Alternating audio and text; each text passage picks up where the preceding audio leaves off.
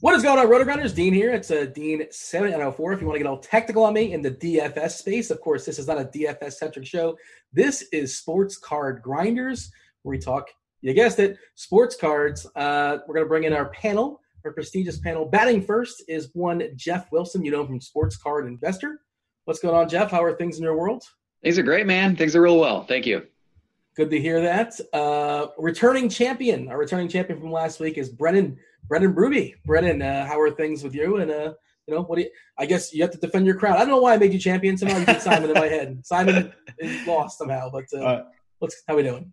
I appreciate that. No, I'm doing good. I finished the Last Dance documentary and I moved straight on to the Magic Moment with Shaq and Hardaway. So I've gone down a rabbit hole of sports documentaries. So luckily there's enough 30 for 30s to last me a long time. Don't give any spoilers because Simon hasn't watched the whole thing. You haven't watched it all, right, Simon? No, I still got a few episodes left of Last Dance. All right. I think it turns out well for Jordan, just a heads. I guess that was a spoiler. The statute of limitations are up. Of course, you guys know Simon Edwards, who works here at the producer. He's a utility man, jack of all trades. Simon, how are things in your world? Doing good. Looking forward to talking to some sports cards. Yes, sir. We're going to be talking about we'll talk about Geoff's virtual sports con in just a second, as well as we're going to delve into some MLB players that are some potential buys. I threw out some names, and you guys are going to tell me because I don't pretend to be a sports card aficionado. I used to back in the day, but now I'm just a total novice. I'm a total noob, and I'm happy to ask some questions. You guys tell me if I'm onto something. You guys tell me if I'm wrong. And then we're going to talk about the art of card flipping as well. But before we do all that, we do want to talk about – well, Geoff, I should throw it to you because RG, of course, we have a deal here with SportsCardInvestor.com. You get 20% off your first payment of subscription to the SCI, the Market Mover subscription, and just put in the code Grinders, and you get 20% off. And Geoff, sell me on it. Tell me why I need this. Tell me why I can use it, how I can apply it into my sports card needs. Sure. So I've built the only data tool in the world that gives you up-to-the-minute information on how prices are changing in the hobby, allows you to chart out what's going on, see charts of all different sports cards and how their prices are changing. And most importantly, identify buying opportunities, because the people who are actively using my tool, Market Movers, are often able to find really good buying opportunities, cards that the charts show there's opportunity to latch onto because that card is probably going to go up in the weeks ahead. And so that is my Market Movers data tool. All right. Before we start talking about card flipping, I'm going to stay with you, Geoff. But tell me what's the deal? What is this virtual sports card convention? What is that?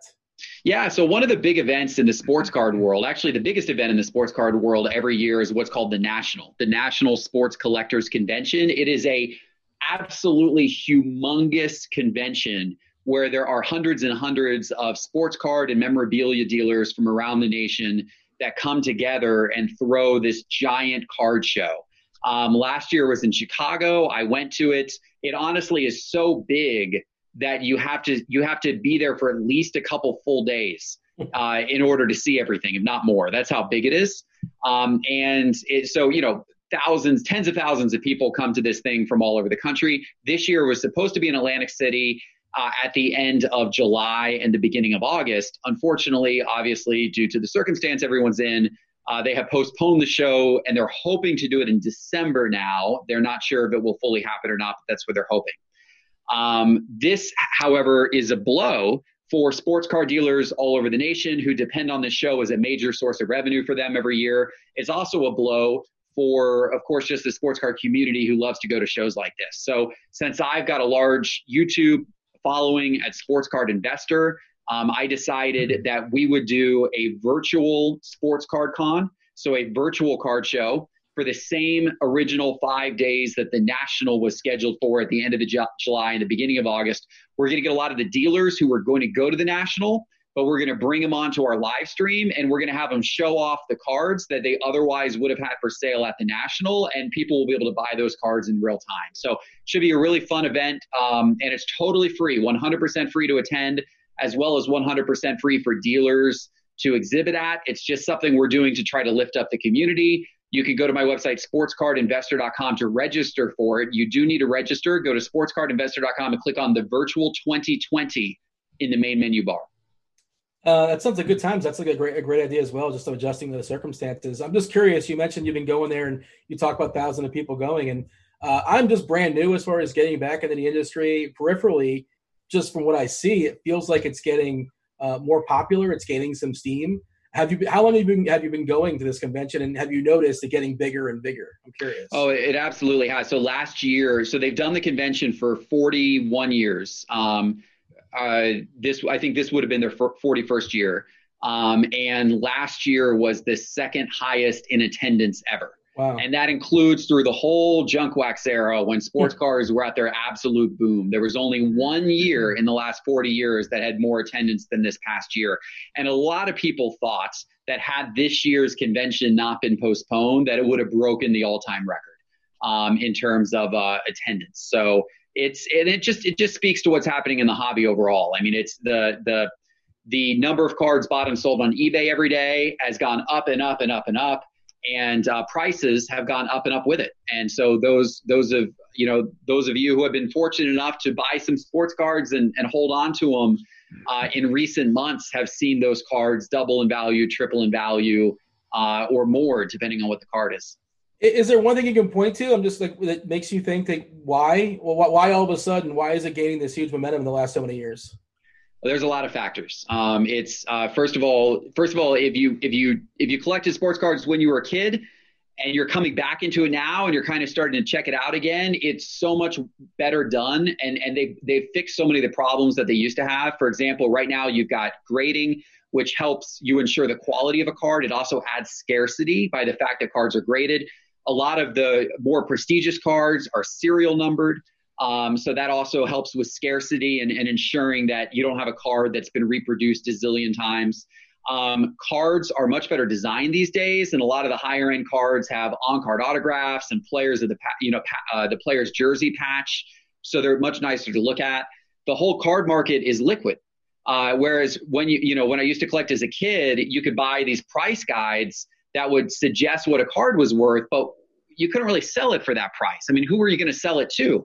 But today, you can literally buy and sell cards on eBay. You could buy a card today on eBay and then decide you want to sell out of it 3 weeks later and put it on eBay in a one-day auction, and it's sold the next day, and you've got the money in your account shortly thereafter. So it's much more liquid, and all of these things have just made it, a much more attractive hobby to get into, or an investment to get into. Some people do it from the hobby perspective for collecting, and some people like me really look at it from an investment perspective and how can I flip cards, or how can I buy certain cards at a lower price and sell them down the road at a higher price. That's a good segue. We're going to talk card flipping strategy. Brennan, what is card flipping? So card flipping is another form of investing in sports cards. However, it's typically done on a short time frame. If I buy a LeBron and plan on holding it for 5 to 10 years when he gets inducted into the Hall of Fame, that's more of a long-term investment. If I think a player in the short term will see his value increase, I might buy it. And then within sometimes a couple of weeks or a couple of months, I'll then flip it. An example of that from last season, Nikola Jokic came out really slow out of the gates. And so I invested in a few of his rookie cards, knowing that he just doesn't show up to camp in shape. I mean, he's one of the guys that gets into shape mid-season. And so, I think I had made 3 or 4X on a couple of the cards I bought in a matter of a couple of months, because towards the All-Star break, he started picking it up and his game turned around. And so flipping it is really looking at guys, at least in the short term, that should see a value increase, whether it be good play, or as we've seen with this documentary, their name is more in vogue and in the media, and that attention should drive up their prices. So flipping cards really is looking to make money, in the short term. Yeah, you mentioned Nikola Jokic. He, as a kid, I think he talked about it. Maybe as a teenager, how he would drink 3 liters of Coke a day. He was a husky kid. If you saw his pictures as a child, like, so this guy's going to be one of the best players in the NBA in like 15 years or 10 years, whatever it is. Like, nah, not happening. But I love Jokic as well. Definitely, he's one of the most fun players to watch. And you're going to be nostalgic for basketball as is. Simon, how do you apply card flipping strategy? I know you're just buying some stuff. You bought a couple cards the other day. Are those flippers? Are those cards you want to keep around for a while? How do you apply the strategies? Yeah, more recently, I've kind of spent my bankroll on longer term holds that I want to hold on to. But last week or so, I've been focusing on trying to buy more RPA type cards, autographed rookie cards that I can scan through eBay auctions and try to buy at a cheap price where I can eventually flip it as a buy it now or make me an offer option on eBay. So that's kind of what I've been getting into now. That kind of gives me a reason to buy non-QB football players, wide receivers and running backs and those kinds of cards. Football is my main focus. So it kind of gives me an opportunity to try to buy cheap there on auctions that are have less attention, because most people focus on quarterbacks and then try to get those ignored auctions going and buy cheap there, and then eventually try to flip it on, make me an offer or buy it now type of sales. Yeah, you had a couple things we want to talk about. What is your optimal? What's the best way, your favorite way to buy cards or sell cards? You mentioned buy it now or you make me an offer. What are the pros and cons as far as decide which route you take? Well, if I'm going for a more expensive card, I'll typically look for buy it now, make me an offer, and I'll look at the market movers tool to see what the going market rate currently is, and then I'll take that into account and try to make an offer below that price. So if I get someone who bites below that price, I know I'm getting a good deal on it. But when it comes to cheaper cards, I tend to look at these auctions and hoping I'm finding an auction that's getting overlooked, so I can get a cheaper card at a cheaper price, and and then just try to flip that card that way. Geoff, your thoughts as far as buy it now or as far as auction strategies and things of that sort. And he mentioned the market mover. I believe, are you going to demonstrate the market mover for us and how you apply that when it comes to buying cards? Yeah, in fact, market movers gives you some advantage when you're trying to find cards to buy it at below market value. In fact, I'll just go ahead and I know we're going to be talking baseball this episode, so let's take a look at Gleyber Torres. Let's take a look at his 2018 Topps update in PSA 10. So this card's been a really hot card. You can see that it was going up and up. It peaked around right before sports paused. So on March the 11th, it peaked and then it came down with a sports hiatus. That's a pattern we saw across a lot of sports cards. However, once we got into April, people started buying up cards again, and we saw the entire sports card market go crazy in April, and Gleyber Torres' cards are a great example of that. So you can see right here where his cards are most recently are about $120, right around $120, actually as high as $130 for this particular card. Now, the Market Movers tool, if you click right here where it says for sale on eBay, one of the really cool things it will do is it will flip you over to eBay, and it will give you really clean listings of just this exact card. And look at this. We have just found a deal, because as you can see in Market Movers, this card has been selling for between $119 and $132, $121, $137 over the last few days. And here it is on eBay for $114. So you could buy that card right this very minute. It is a new listing. And what you often find on eBay is there are a bunch of eBay sellers out there who do not fully understand the market movements. This guy may have sold a Gleyber Torres card a couple weeks ago and sold it for $114. And so now he's like, oh, I got another one. I'm going to put it up for $114. What he doesn't realize, because he doesn't have market movers, is how that card has gone up in value over the course of the last couple of weeks. So he just listed his card for probably $15 below market value. That is an easy card to scoop up right now. And that's one of the things that using market movers, it makes it easy to find deals like that and get some instant value the moment you buy a card. It's like a stock market. The prices are changing in real time. Did anybody pounce? Has anybody bought it? It's right here. It's for the taking, guys. Someone's going to buy it real soon. Yeah, someone's going to notice it. But again, it's a new listing, so it probably just recently went up. But I wouldn't be surprised if one of my market movers users finds it, because that's what that's what a lot of the people who use market movers do. Throughout the course of the day, a number of times a day, they'll kind of check the graphs and then check to see what cards are for sale and try to scoop up value cards such as that one. Brennan, what do you how do you apply as far as buy it now? Is that a preference for you as far as auctions in general? Is there a preference you prefer, or are you just kind of flexible depending on the situation, depending on the card? From a buying perspective, I look at both to see where I can get the best value. From a selling perspective, if I have a card I know will generate a lot of bids, I'll throw it into auction. Right now, I've actually got a Markelle Fultz out there, which I know he doesn't have a huge market right now. So I've put that at buy it now, best offer. That way I can field the requests. And if I find one that I like, I'll accept it. And if not, I'll hold on to it. So I generally, when selling, look at the player's market. Somebody like Morant, Luka, LeBron, if you throw those into auction, you'll get a lot of action there and people will bid each other up. For a lesser market guy like Markelle Fultz, I'll probably just leave it out there. If something good comes along, I'll take it. I'll pull the trigger. And if not, I'll hold on to it. I like to collect my cards as much as I like to invest them and flip them. I will say that on the topic of new listings, if you take advantage of the saved search feature on eBay, you can get notifications when a card you're looking at goes up for sale, and you can be that first person in there to put in that offer. So what I'll do is, if I'm focusing on a certain player like Karl Anthony Towns, which we'll talk about later in the episode, I'll look at the cards I want to buy for him, whether it be Prism, Select, Optic, and I'll save those searches. That way, every time I go into the app, I'll get a blue dot knowing that there's a new listing, and I'll look at it. And if it's a price I like based on what Market Movers is showing me, I'll send in an offer. And I've gotten a lot of really good deals that way. The longer those listings sit out there, the more eyeballs on them, and the more chance that someone's going to scoop that Torres up or that undervalued Karl Anthony Towns up. So I really take advantage of those saved searches. And on certain auctions that I have my eye on, I'll watch those as well. You can hit the little blue heart and watch that auction. And even if you don't buy it, you'll get a good idea of where that auction ended when it's done. You'll get a notification, auction is over, here's the price, and now you'll have a good benchmark as to what that goes for. Geoff, Simon mentioned he talked about non-quarterback flips, and this is a new concept to me. I don't really grasp it, but can you explain or kind of expand on the idea of, quarterbacks are the head of the team and yada, yada, yada, but why are quarterbacks just so much more desirable than non-quarterbacks? So you find this type of pattern in every sport in sports card investing.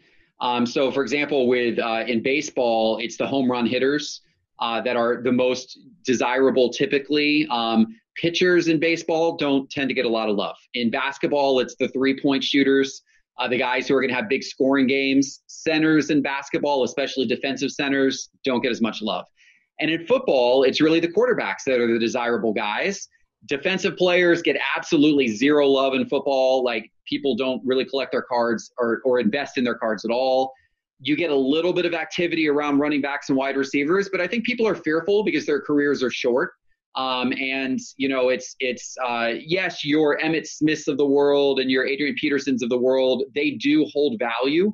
But the next level down of guys doesn't really as much because they, it's just their careers are shorter and it's seen as a little more of a dispensable position. Whereas the quarterbacks, people kind of lust after the quarterbacks. That's like the head of the team and the captain and the guy who's going to potentially be there for 15 years with the team. Hopefully, the chance to win multiple championships and all that kind of thing. So quarterbacks are typically in football cards what most people are going after. But as Simon said, there's opportunity to find flips in other areas. And if you going into a season as a daily fantasy sports player, if you have your eye on some particular running backs or particular wide receivers who you think are going to have breakout years, and maybe others are sleeping on them a little bit, picking up their sports cards is a great way to go because then you can see those cards increase in value over the course of the season as their performance goes up. With all that in mind, do you find yourself being conservative or aggressive when it comes to seeking out non-quarterbacks? So one thing I recommend for anyone getting into sports cards is to invest in the sports that you know the most about and that you put the most time into. Now, I do love the NFL and I do play fantasy sports, but I do most of my sports card investing in basketball. And I do some in football and I do some in baseball. And I've started to dabble in other sports as well. But most of my sports card investing is centered around basketball. So because of that, when I'm investing in football, I am mainly staying true to the only buy quarterbacks because that's going to be the lane that I stay in. But somebody who's an active fantasy sports player in football, who knows a lot about football and is kind of understands the running back and the wide receiver scene really well. There's definitely opportunity there to use that knowledge to buy the next up and coming players. You stay in basketball mostly because, to me, it seems like the most predictive. It's most predictive from a daily fantasy sport perspective, and also from just a career perspective. You kind of know like who's going to stick around, who's going to do things in the next 10 or 15 years. In football, one injury, especially non-quarterback, or even for quarterbacks too, is that kind of like the thought process? Is like you feel like it's the most predictive route, therefore that's the place you stay in. I like the analytics around basketball. I've had success using analytics to predict basketball performance. That's one reason. Another reason, as you said, is the lower injury risk. Another thing I really like about basketball is with free agency now, players can switch teams in basketball and group up with other players and find themselves on a championship team. It causes their card prices to shoot up when that happens. We saw it this offseason with Anthony Davis. The moment it was announced that he was going from the Pelicans to the Lakers, that day, his cards went up 250%. Wow. And so if you can anticipate who that next free agent's going to be, who might go somewhere, we talked about, we were just talking about Karl Anthony Towns. He's a wonderful player. He's stuck a little bit in Minnesota in a team that's really not threatening and not making a lot of noise. Now, he is in a long-term contract in Minnesota, but it's certainly not impossible to think that a few years from now, he could be teaming up with some other superstars and being part of some super team.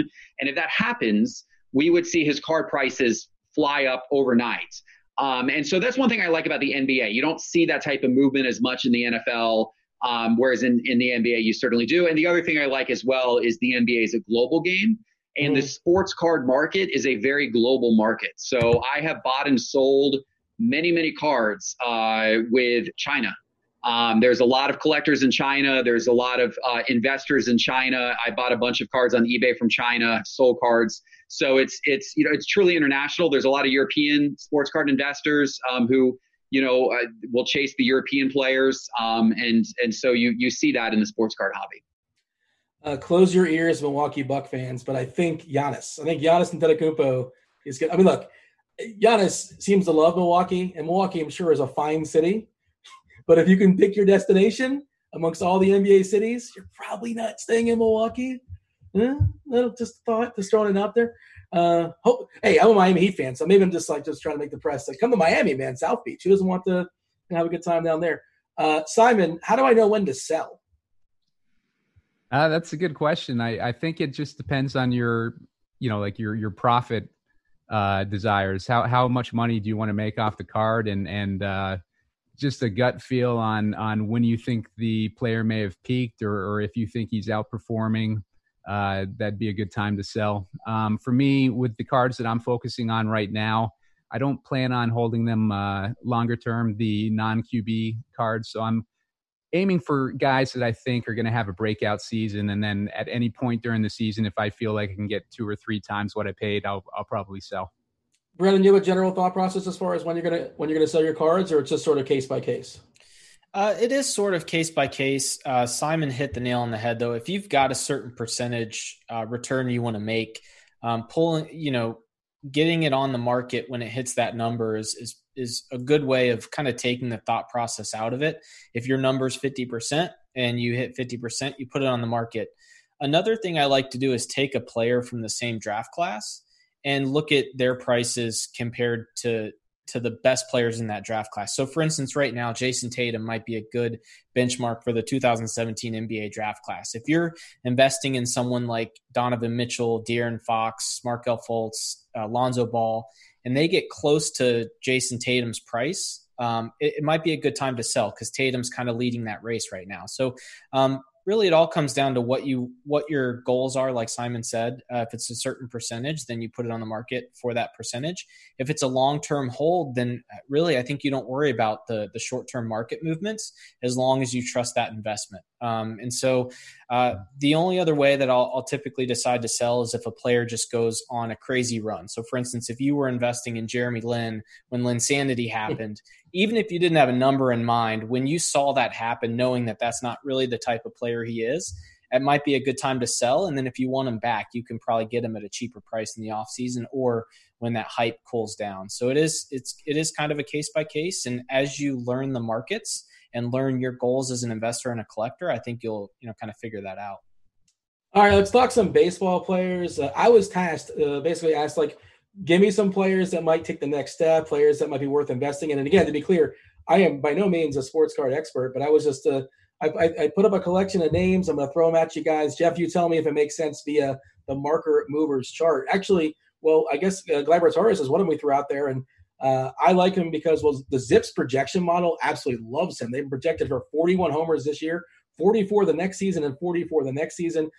2 seasons ago, he had 24 homers, and he jumped to 38 homers. He's still just 23 years old. Oh, by the way, he's a Yankee. That I would assume that has to matter. That has to help when it comes to collection. And he's also expected to move to his natural position this year as well.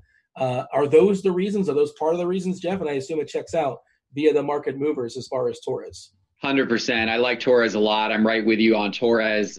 So a couple things I like about him. Obviously, his age, you mentioned the projections around him. But you said the fact he's on the Yankees. That's a big deal for 2 reasons. First of all, major media market's going to get lots of attention. He's going to have the chance to star in a major media market. That's going to help his sports card prices for sure. The other thing is the Yankees are one of the favorites to go to the World Series this year. That is also a big deal.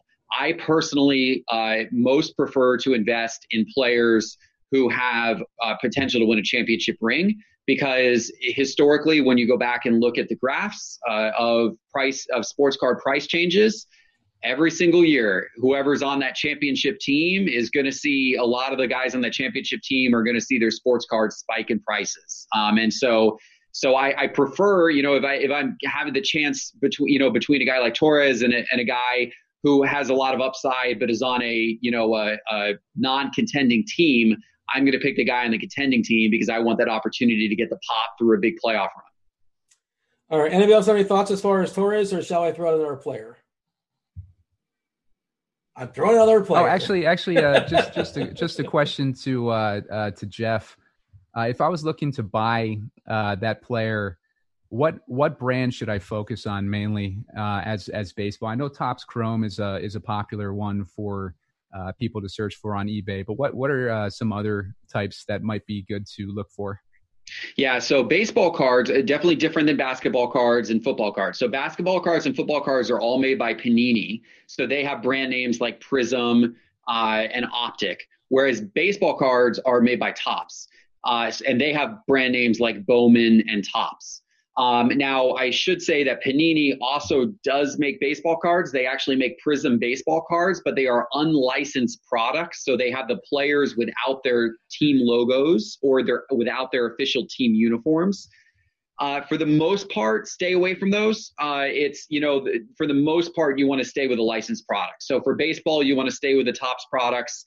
The 2 big cards for any baseball player are going to be their Bowman First Prospect. So that's going to be their prospect card. That's going to be when they were in the minor leagues most often. Their very first baseball card they will ever have is most often a Bowman First Prospect.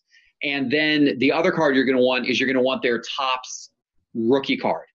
Their Topps rookie card, that's the first year they actually made a major league team. That's when they're going to get their official rookie card issued, and you're going to want one of the Topps brands. There's Bowman and Bowman Chrome, and then there's also Topps and Topps Chrome. The Chrome versions tend to be more valuable than the non-Chrome versions, although that's not the case with every player. The market's been a little odd on that recently, but in general, I would go for the Chrome version, the Bowman Chrome or the Topps Chrome. There's also a lot of different refractors where you can get the refractor version of those cards that are numbered to $4.99, or you can get different color versions of the cards. The purples are numbered to $250, that type of thing, which, are going to add scarcity, on-card autos, that type of thing. There's some other sets that are worth considering. Topps Sapphire is a kind of an offshoot of the Topps and Topps Chrome set, similar design, except it's just a different type of variation of it. But that's one that's a very limited print run, exclusive set of cards that's become very popular with baseball card investors recently as well. Rhys Hoskins is another guy I think is kind of sort of somewhat interesting. Just because it's my guess that he's dropped because for 3 straight seasons he's stumbled as far as his breakout season. I think it's breakout. 2017 was his first year. This will be going into his 4th season. His WRC plus, his WOBA, his ISO, his batting average, it's all dipped. His strikeouts have jumped up as well too. So that's not necessarily a great sign, but I still believe the power is real. Fly ball is 50.3% fly ball percentage throughout his career. He's just got to fix his launch angles. 14.3% homer on the fly ball. I think there's plenty of upside in that. Just he's got the power. I refuse to believe the man isn't the power to bang the ball out of the ballpark. So I think if he can correct his launch angle, he's a guy that can hit 40 homers. And I'm just buying on the low. That's sort of my thought process here, Geoff. I don't know what the community thinks about Hoskins, but I feel like people have soured on him to some degree. Yeah, well, you would definitely be buying on the low, so that could be potentially a great thing. His Topps Chrome 2018 in PSA 10, so that's a graded card, a gem mint card. That card is most recently selling for $15. Yeah. So compare that to a Juan Soto or a Gleyber Torres, whose cards are going to be 10 times that. So you can get Rhys Hoskins at 10% of what you could get some of those other guys for. So he's certainly the type of guy that if you think he could, really start playing well again and people could start chasing him again, he's the type of guy who you could potentially see a 10x type return because you could get a bundle of his cards for next to nothing right now. Yeah. Anybody have any thoughts as far as Rhys Hoskins, or shall we move on? So I think Dean's going to – go ahead. Go ahead, Brennan. I was just going to say, as Geoff said, I like to invest in what I know, and baseball's certainly not that. But hearing your guys' explanation of his situation, he would be a great flip opportunity. If you thought this was the year he hit 40 home runs, you buy up a bunch of his card on the cheap before the season, and as soon as that run hits and you see his market go up, you'd sell it because he very well could have you could have the 40 home run season and then go back to his decline the next season. So the fact that he has been in such a slump, he sounds like a great flip opportunity, and that's kind of what you want to look at. If you've got a feed on whether or not he's going to have a breakout season or another breakout season, that's one you might want to flip pretty quickly if his market goes up.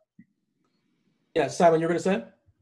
I would just add that this is the value of the market movers tool, because I don't know much about baseball, but if a couple smart guys tell me a couple players that I might want to keep an eye out on, I can go into market movers, look up the Topps Chrome rookie that I'm looking for, and then get a price for it, and then I can go into eBay knowledgeable of what I should be bidding on that card, even though I may not have a background in baseball.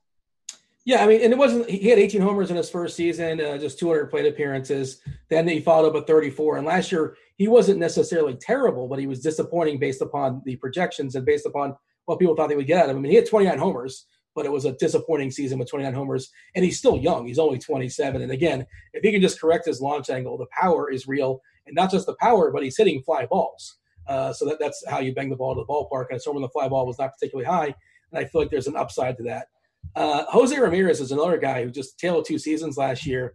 So there's a stat in baseball called WRC plus, weighted runs created plus, and it neutralizes ballpark. And 100 is the average ballpark. If you have 100 WRC plus, that means you're the average baseball player. If you have 110, that means you are 10% better than the average baseball player. If you have a 90, that means you're 10% worse than the average baseball player. The first half of the season for Jose Ramirez last year, he was 68 as far as WRC plus. He was 32% worse than the average baseball player, which is dreadful.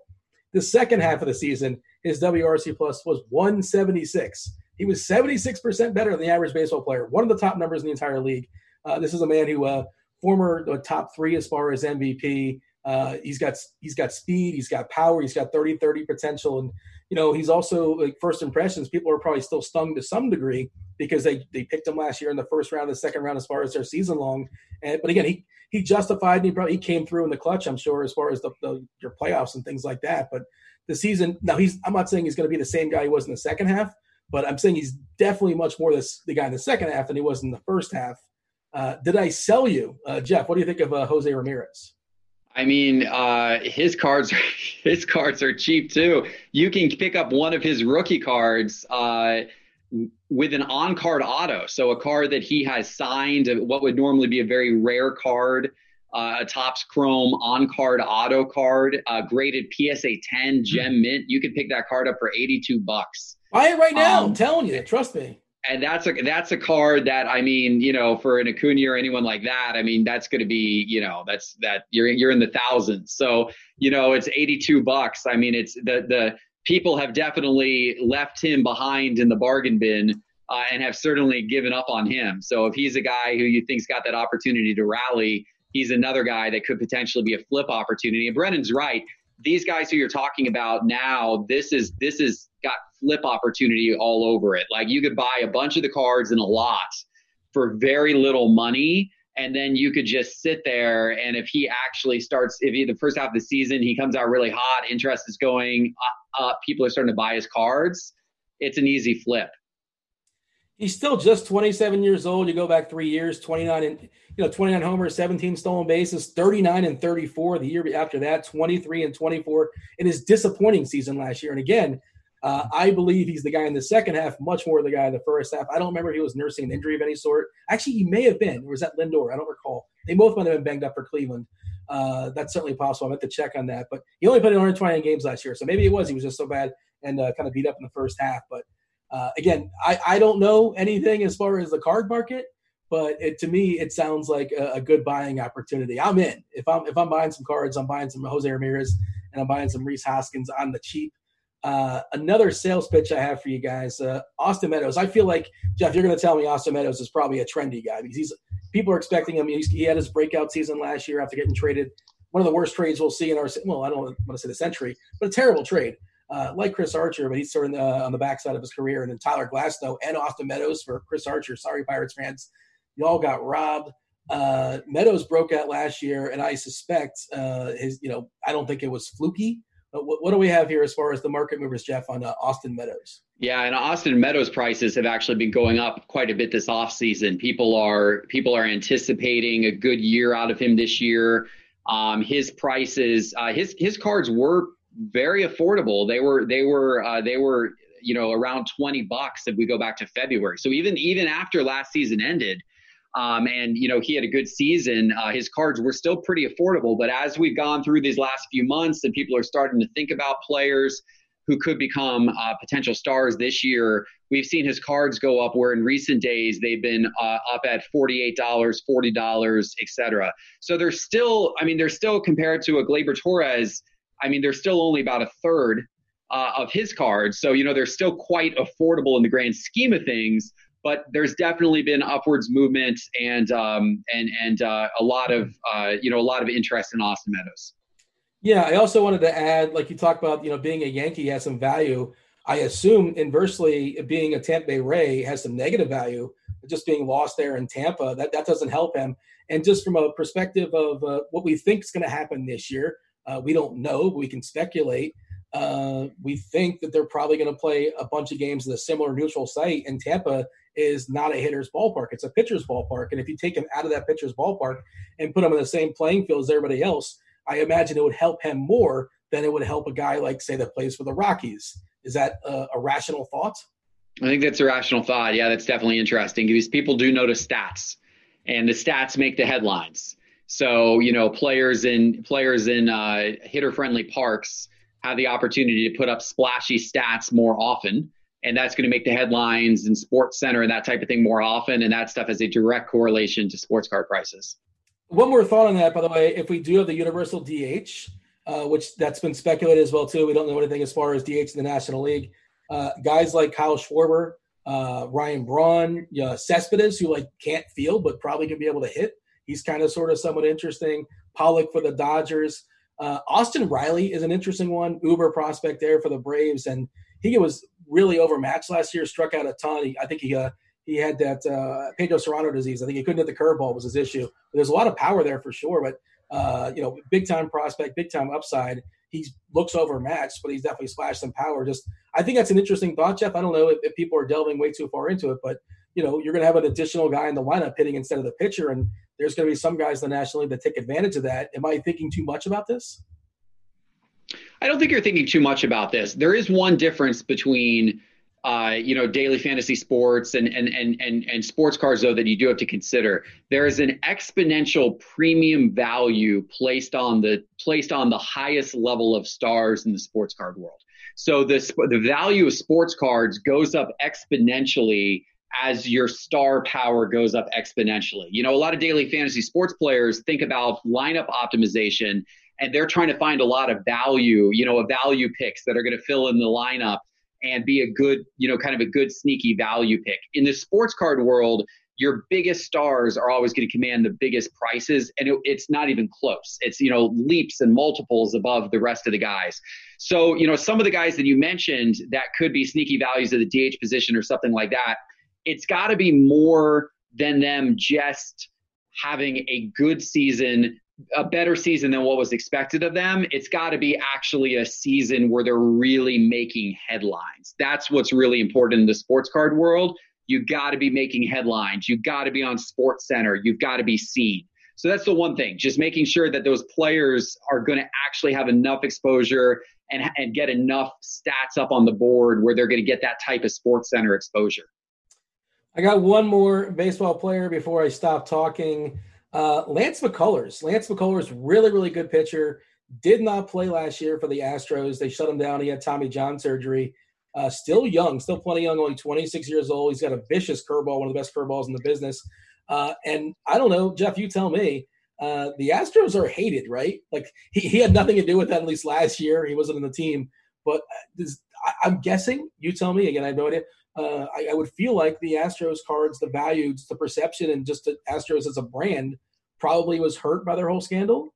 Yeah, it was less than you would think. There are a lot of people, like when I do YouTube videos, I did one on Yordan Alvarez and said that I thought was a good sports card to buy, good baseball card to buy going into this season.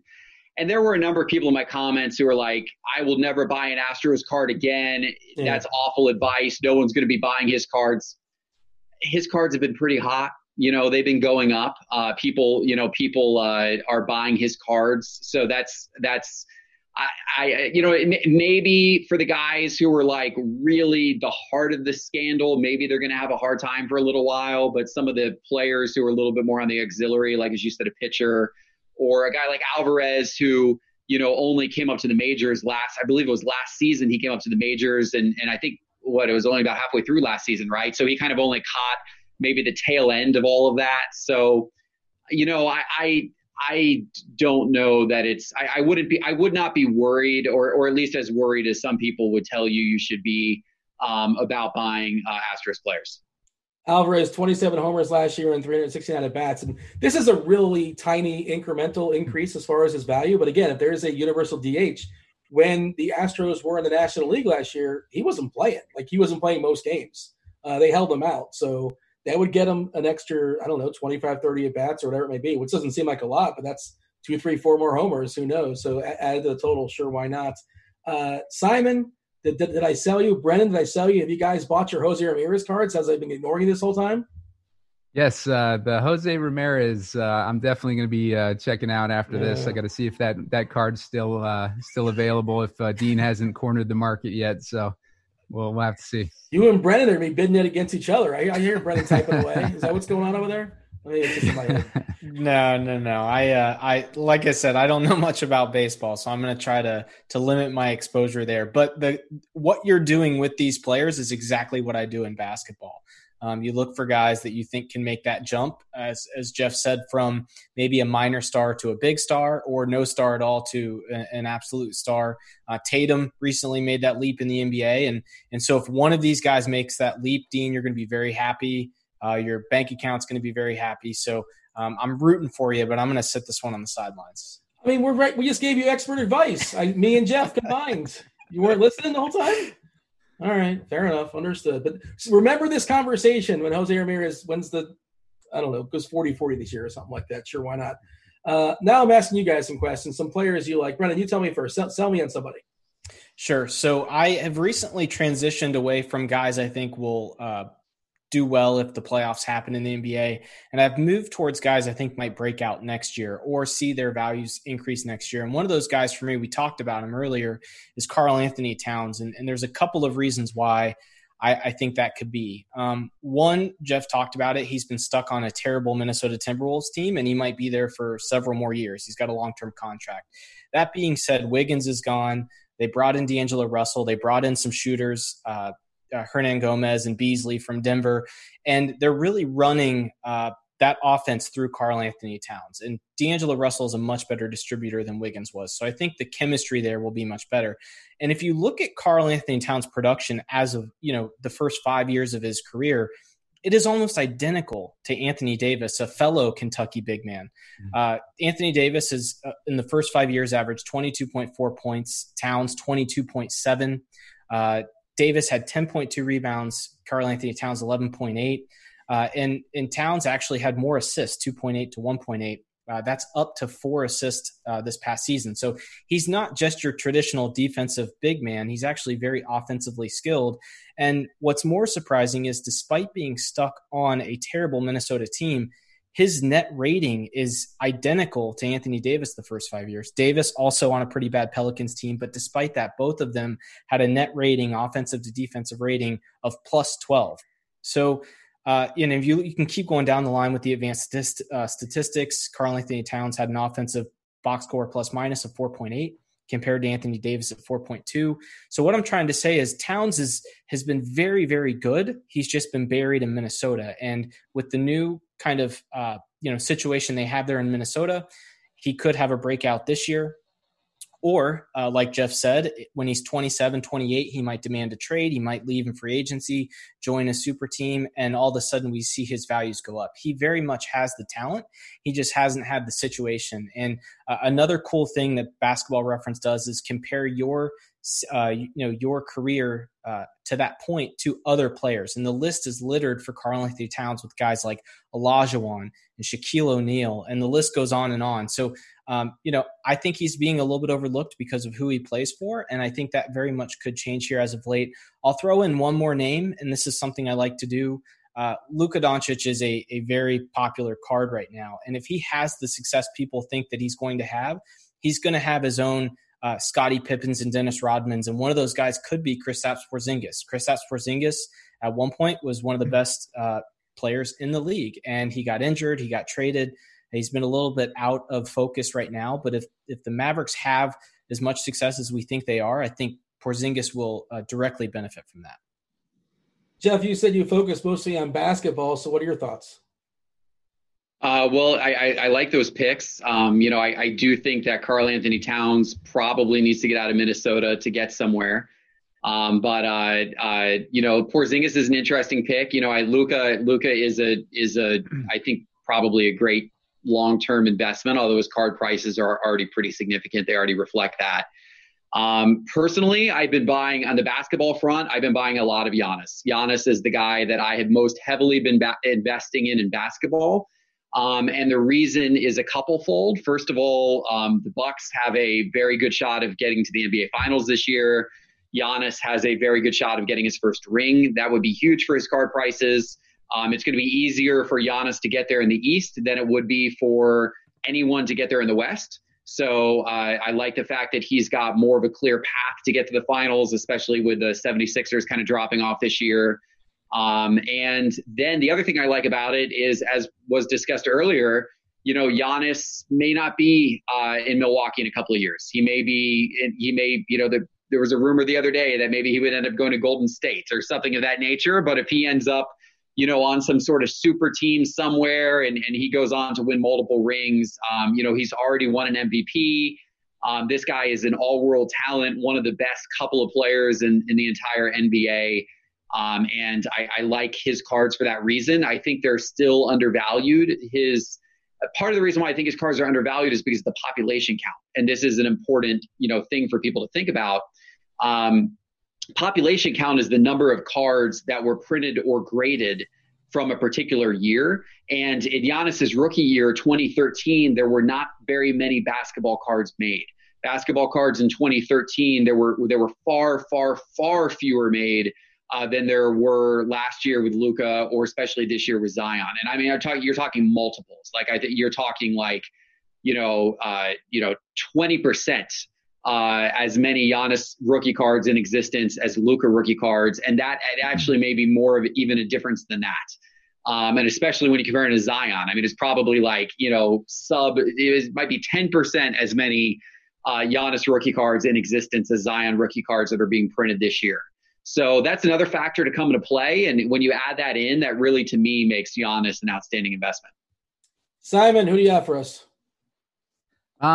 Well, in my article this week, I mentioned that I was looking at kind of a tandem of Deontay Johnson and Juju Smith-Schuster. But throughout the week, I've been looking on eBay at these auctions, and the more I look, the more I like Deontay Johnson.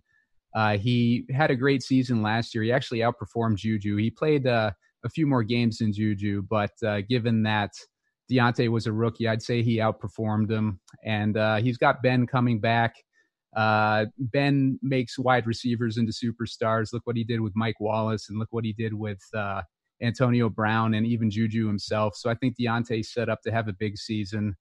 And his cards are pretty cheap. You can get his Contenders Optic rookie autograph for about $10. So I've been trying to scoop up some of those. I also invested in a flawless out of 5 rookie patch autograph of Deontay. It's got the Steelers emblem on it. I probably paid a little bit too much for it, but I bought it for under $60. So if you look at this card, Devin's probably got it on the screen right now. It's a really nice looking card, and I think $60 is a good price for it. I think if he ends up having a big season like I'm anticipating, then I think that card could be worth significantly more than that. But also, if you're looking for a quarterback and you want some value, I don't think you can get much more value than Teddy Bridgewater right now. I was looking at his Topps Chrome rookie card. You can get a PSA 10 for under $50. And Teddy Bridgewater is in a perfect situation this year. He's got Robbie Anderson, he's got DJ Moore, he's got Curtis Samuel, and he's got Christian McCaffrey to throw to. So he's loaded with weapons. He's in a good situation. I'm a little bit hesitant with buying him myself. I recommend looking at him if you're looking for value, but I'm not a big Teddy Bridgewater fan in general. But if you can get his rookie card for under $50, that sounds like a pretty good deal for a quarterback in a situation like that. I'd also look at Phillip Walker. If his card wasn't so expensive, he's only got one rookie card that I've been able to find, and that's the Panini Unparalleled. And right now I see it listed at around like $35. I wouldn't want to pay that for a backup quarterback. If you could get him, like in the $10 or less range, I might try to target that. But if you don't have complete faith in Bridgewater to finish out the season, then Phillip Walker would be a good guy to target who would come into a beautiful situation. You're pinching pennies, right? You wrote an article about it because I guess you splurged all your sports cards money on several cards. I'm not sure if you've shown them off on this about this show, but on previous shows as well. I know there was a piece on that here on the RotoGrinders Network, and I guess show some love. Tell the people about the article you wrote. Yeah, I wrote an article earlier this week just talking about how I spent most of my bankroll that I'd kind of allotted over the next couple months on bigger names like Zion and Kyler Murray, which I'm going to hold as longer term holds. I got a Kyler Murray red Contenders Optic autograph card that looks like it's in pretty great condition. I'm going to send that one in to get graded, and hopefully if I get a high grade, I could potentially double the value of that one right off the bat. But I'm holding on to those cards, and now I'm kind of focusing on value cards that I can anticipate players having breakout seasons, and just kind of holding for some point during the season where I can try and flip it. Some final thoughts, Brennan. Tell the people where they can find you. What sort of what you're putting out there as far as content these days. Sure. So I have an article going up tomorrow. On the last couple of shows, we have introduced the concept of a market cap for a player.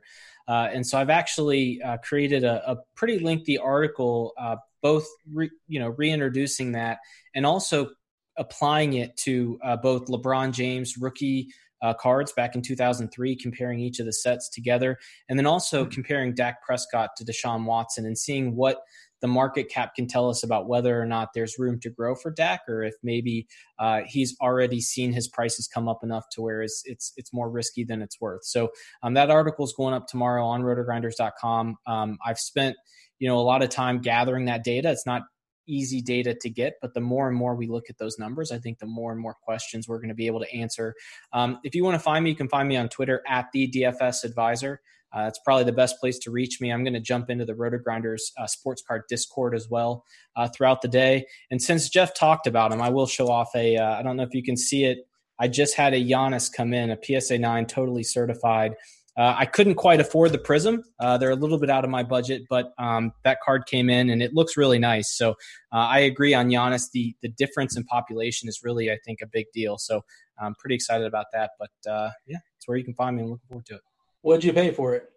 I got that one for $200, and I actually, it's not one I think the Market Movers has as a popular charted card. But the nice thing about Market Movers is you can chart any card, and so you type in the year, the set, the grade, and I believe I had seen it going for around 180 to 220 over the last 30 days. So I got a pretty good deal on it. And Giannis is a long-term hold, like Geoff said. He's already solidified himself as an MVP talent, and the rings could potentially come as early as this year. So I definitely expect that thing to appreciate over time for sure. Geoff, tell the people about SCI and the Market Mover subscription and where they can find you on the old interwebs. Yeah, so SportsCardInvestor.com is where all of it lives. We've got a bunch of great articles and content and videos up there as well, but the membership program is the basis for how you get into the Market Movers data tool. I've got a couple different levels of membership, and you're going to want the Market Movers level of membership if you want that access to that data tool. And again, coupon code GRINDERS is a special deal we've set up with RotoGrinders where listeners to the show get 20% off their first payment. That applies either if you go monthly or if you go annual. You get 20% off the entire year. So check that out. Again, SportsCardInvestor.com. And a reminder about the virtual sports card convention. What's the date on that? Yeah, it starts July 29th. So on SportsCardInvestor.com, click the virtual 2020, register for that as well. It is free to register. Simon, where can they find you? You can find me on Twitter at Yeti Boom Films, or you can find me in the RG Sports Card Discord. And make sure to keep checking back on the sports card section of the RotoGrinders homepage. We're putting up a few articles a week, putting up a couple of videos as well. We got that Brennan article coming out tomorrow. Josh Wysocki just put up one today, so keep an eye out on those. And I put one up on Monday, so we got a lot of content on there right now relevant to today's sports cards. Thank you to Brennan. Thank you to Geoff. Thank you to Simon. Thank you to everybody out there watching. I'm Dean. Hope you enjoyed it. This was Sports Card Grinders. We're out of here. Holler.